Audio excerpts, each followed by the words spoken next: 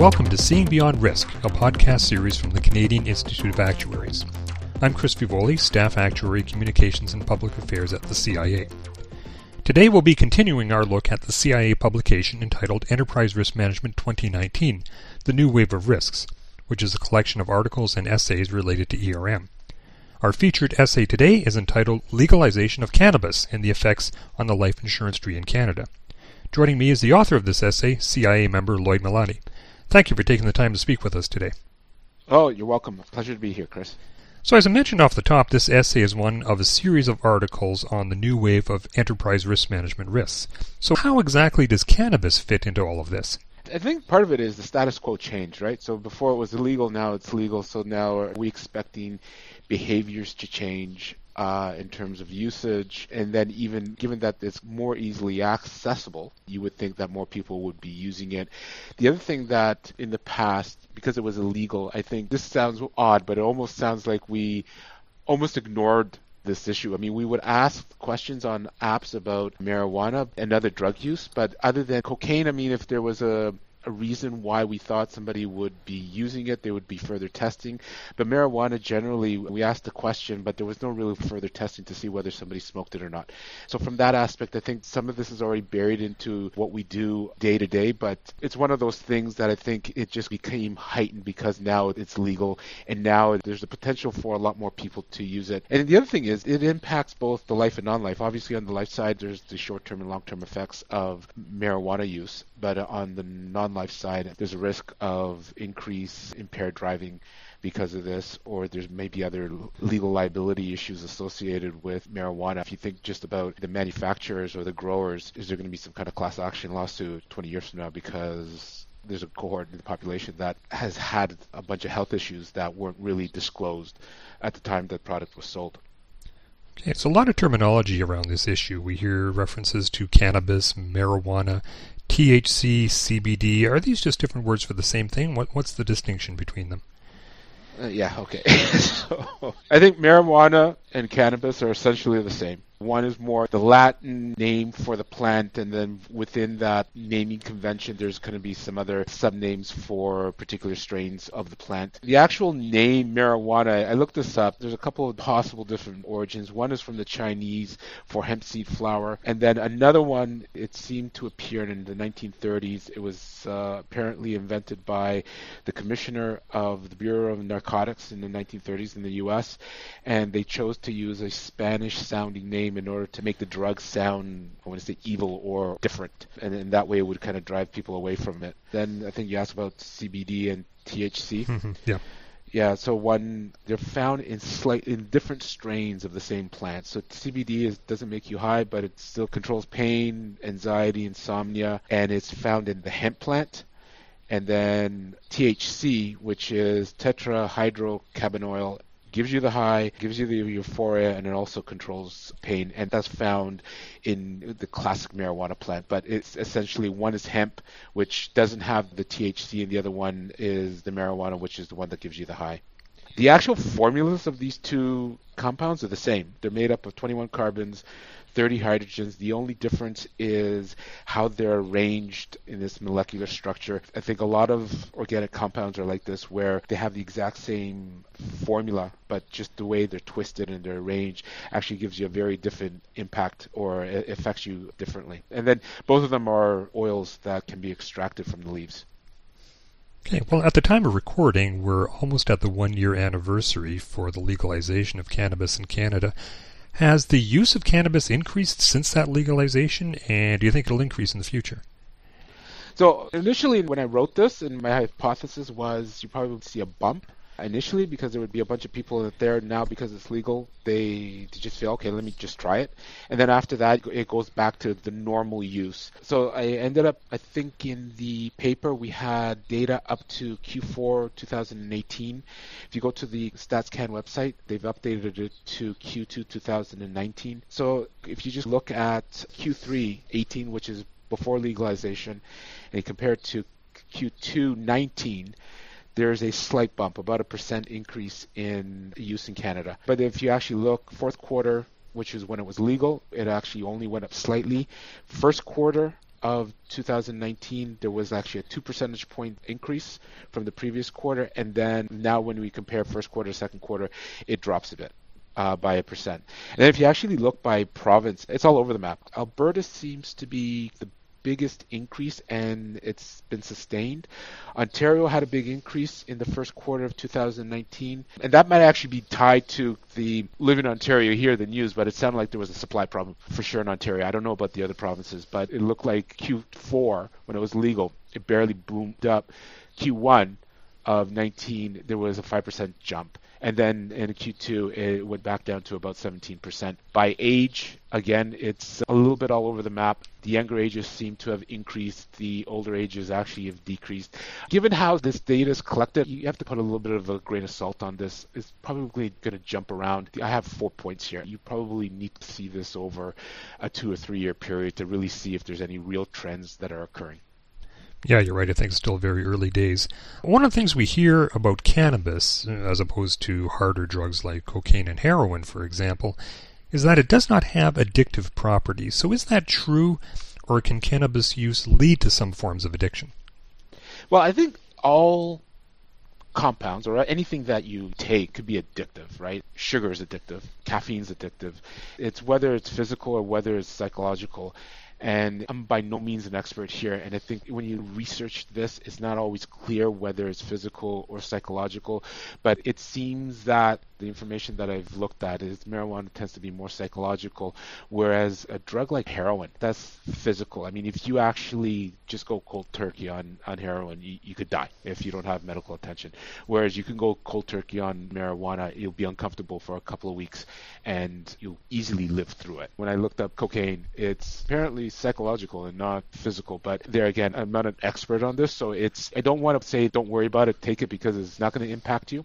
I mean, the one thing though about cannabis, that it does seem to impact younger minds than it does older minds. So if you start smoking it as a teenager, it might have an impact that you won't necessarily have if you start smoking in your 20s or 30s. Mm-hmm. Yeah, interesting. I think I've certainly seen that in some instances, so I'm not surprised to hear that. Okay, so let's get to some of the stuff that actuaries would be interested in. What can you tell us about the mortality experience of cannabis users? Is it closer to smoker experience, non-smoker, somewhere in between? What do we know so far? So far, not much. There's very little information out there, and what there is, I actually wouldn't classify as necessarily good studies or studies that actuaries would necessarily be used to and trying to price a product or value their business. There's one study that was referred to in the article. What they were following a couple thousand people in New Zealand from birth to about mid-30s, and at a certain points in time they would look at their health status, collect some information, and at the same time try to collect lifestyle type information. The problem with those studies is because they're not collecting the data constantly and they're just doing these types of surveys and asking you what you did, you're asked to, one example, let's say what you ate, right? I mean, if you have to try to fill out a survey of what you ate over the last year, it's going to be completely wrong. So it's the same thing, let's say, with marijuana use or alcohol use. You put something down and it won't be 100% representative of what you actually did. The other problem I think with these type of studies are people will tend to lie because they don't want to show they've done the bad stuff, both from a food perspective. They don't want to say that they've been eating at McDonald's for the last week. They'll say that they had the whole foods and the good foods. Same thing with probably marijuana and alcohol. They'll probably tend to underestimate what they've done, or they'll just actually completely deny that they've used it. So I think there has to be a lot of care when you start using those type of studies that are currently available.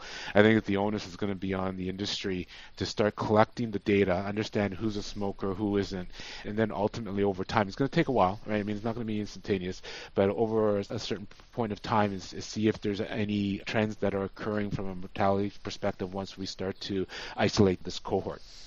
Mm-hmm. Okay, yeah, I agree. It sounds like it might be too early to make any definitive conclusions. One thing I was curious about it, and again, we may not have the data at this point, but I was wondering if you've seen anything about the delivery method having any impact on mortality, and I'm thinking specifically of smoking versus edibles. Is there anything out there that talks about that? No, even that, there's hardly anything, but just from a intuition standpoint, You would think that edibles should be safer than smoking because when you smoke something, you're basically heating up a bunch of chemicals and they're going to change, and then you're taking them into your lungs, right? So whereas an edible, your body would just absorb the pure compound. But even that, I'm not sure. I've actually heard even with an edible, it could be dangerous because it's a lot easier to take in a lot more of a dose than if you were to smoking. Somebody have said it's the difference between sipping a beer or doing shots, right? You may actually have the same amount of alcohol in both of them, but you can easily get drunk a lot faster with a shot than if sipping a beer over an hour. Okay. Let's turn back to the insurance application now. I'm just curious, can you tell us, how have insurance underwriters traditionally treated cannabis use, and now that it's legal, has that changed the way they approach it in the underwriting process? Yeah, so I had to dig through a bunch of underwriters' minds for this who've been around for a while. It sounds like about 15 to 20 years ago, we've always asked the question, if it was declared marijuana users were treated as smokers with a rating, so typically a plus 50. About 15 years ago, that changed, and the industry became a little bit less conservative, and they just treated marijuana users as smokers without a rating. And then about 2015-16, the industry kind of switched, and they ended up going and treating marijuana users as non-smokers. The one thing that they did do, though, at that point, if it was marijuana, and it was occasional users, like it would have been like 2 or 3 joints a week, and more than that, typically they would rate. There's other health issues associated with it. So if somebody's taking medical marijuana and because they have health issues that they're dealing with, then in that situation there they would end up probably being a non-smoker with some rating or the rating associated with the underlying disease. The other thing that they're concerned about today as well is if there's any mental health issues associated with its use, especially anxiety, because there may be other things associated with that they need to dig into. Okay. One of the biggest risks you mention in the essay is trying to deal with the unknowns or soft data on cannabis use. And I think we touched about this in one of the earlier questions, but can you just go back and maybe tell us a bit more what you mean by soft data and what can insurers do to improve their knowledge in this area?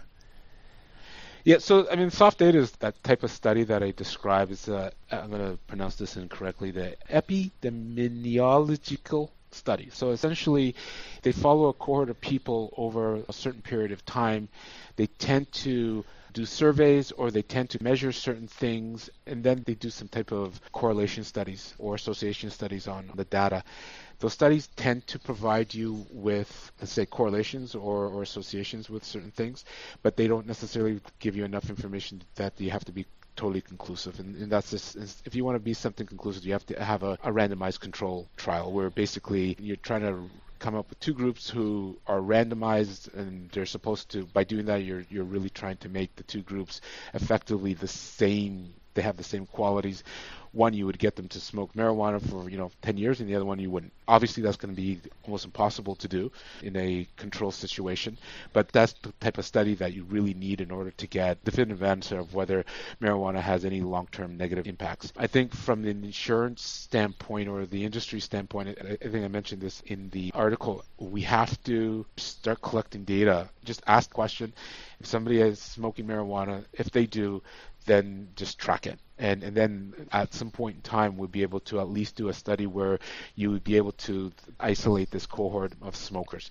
At the same time, you would also want to know how much they smoke, right? Like, is it once a month, twice a month? Is it once a week, 5 times a week? So at least now you can even get some indication of whether the quantity has any impact. And the other thing that we can do is as well, and this piece here, I can see companies kind of balking at this, and because it might impact the policyholder experience or the relationship, but asking, let's say, more of these questions at claim time, not because you're going to deny it, but just more of just to collect the information. Again, so at the time that they die, you basically ask the beneficiary or whoever's claiming that this person smoked marijuana. And at least now you have 2 points in time where there was information at the beginning and some information at claim time, and maybe we can start using that data to come up with a real assessment of the risk. There have been a few news items lately talking about illnesses and in some cases deaths resulting from vaping activity. and some of those involve THC that we talked about earlier, which is a compound that's found in cannabis. They think that may play a role in these mishaps. Do you think incidents like these are going to change insurers' views about cannabis use going forward?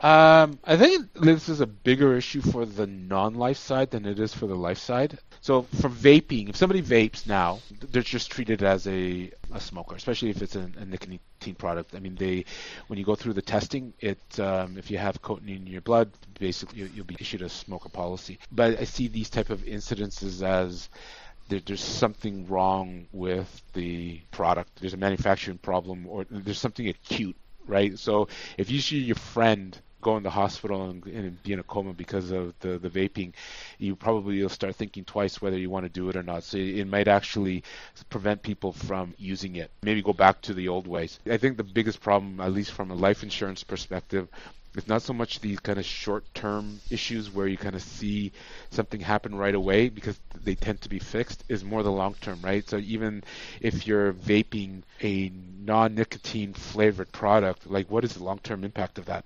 Nobody knows, and likely nobody's doing any studies on it. Mm-hmm. Yeah, and I'm a bit outside my area of expertise here, but I understand that there are synthetic types of marijuana that are out there which can be quite dangerous if they're not used properly. So, that may be part of the issue that we've seen. Yeah, I mean, it probably goes back to this. It may look like THC from a compound's perspective, but depending on the shape of that molecule, it may behave completely different. Mm-hmm. Right, so I think that's the piece that these type of synthetics might drive. Like it's just, even though it looks the same, it's a completely different compound, or it acts differently. Yeah. All right. So today we have cannabis legal in Canada. There are some that may speculate that this could put us on a slippery slope to a point where more illicit drugs become legalized. So from the perspective of an ERM practitioner, you worry about future risks. Is this something that's on your radar screen right now? So this is purely my opinion. It has nothing to do with Munich. I just feel the less government involvement in these type of issues, the better. I'm an adult. I should be able to choose what I consume. The thing is, this is the piece, and I think the other thing that goes along with illegal drugs is a lot of other illegal activity. Crime, and hear all the gun crime that's going on in Toronto over the last year or so. That's tied to the drug market. For sure it has to be, right? So if you make drugs legal, then there's no more reason why that crime should exist. There may be some other types of crime, but this violent type of crime, I think, will be greatly reduced. So on one hand, there's going to be benefits from it, but I can actually see if you now take this away and make it a lot cheaper, a lot accessible, you're going to have certain personality types that are just going to drive themselves into the ground because they're using this, and it might have some other impact from a medical perspective in the sense now they're going to use a lot more of the universal health care that's provided in Canada than would have been used before. Right, so I think that's the type of thing that we have to be worried about. Ultimately, though, I doubt it'll happen. First of all, and I think part of it is there's a lot of money at stake everywhere. I mean, not only on the illegal side of the business, I think even on the, you want to call it the governmental or the legal part of kind of controlling these drugs. There's a lot of government agencies that are involved, and if you all of a sudden take that task or that economic activity away, there's going to be a lot of people out of work. And there's going to be a lot of money that is not going to be circulating anymore. So from that aspect, I think there's a lot of people that are going to be pushing to make sure that this stays illegal for a long time. Mm-hmm. Okay, well, we'll have to see where that goes. All right, well, this has been an interesting conversation. I'm sure we could talk for another half hour on this issue, but we'll wrap things up now. So thanks once again for taking the time to speak with us today. Yeah, no, thank you. I really appreciate you asking me, and hopefully we'll be able to talk about something else in the future again. All right, very good. You can see this and other essays in the Enterprise Risk Management 2019 series on the CIA website. I'm Chris Fivoli, and thank you for tuning in to Seeing Beyond Risk.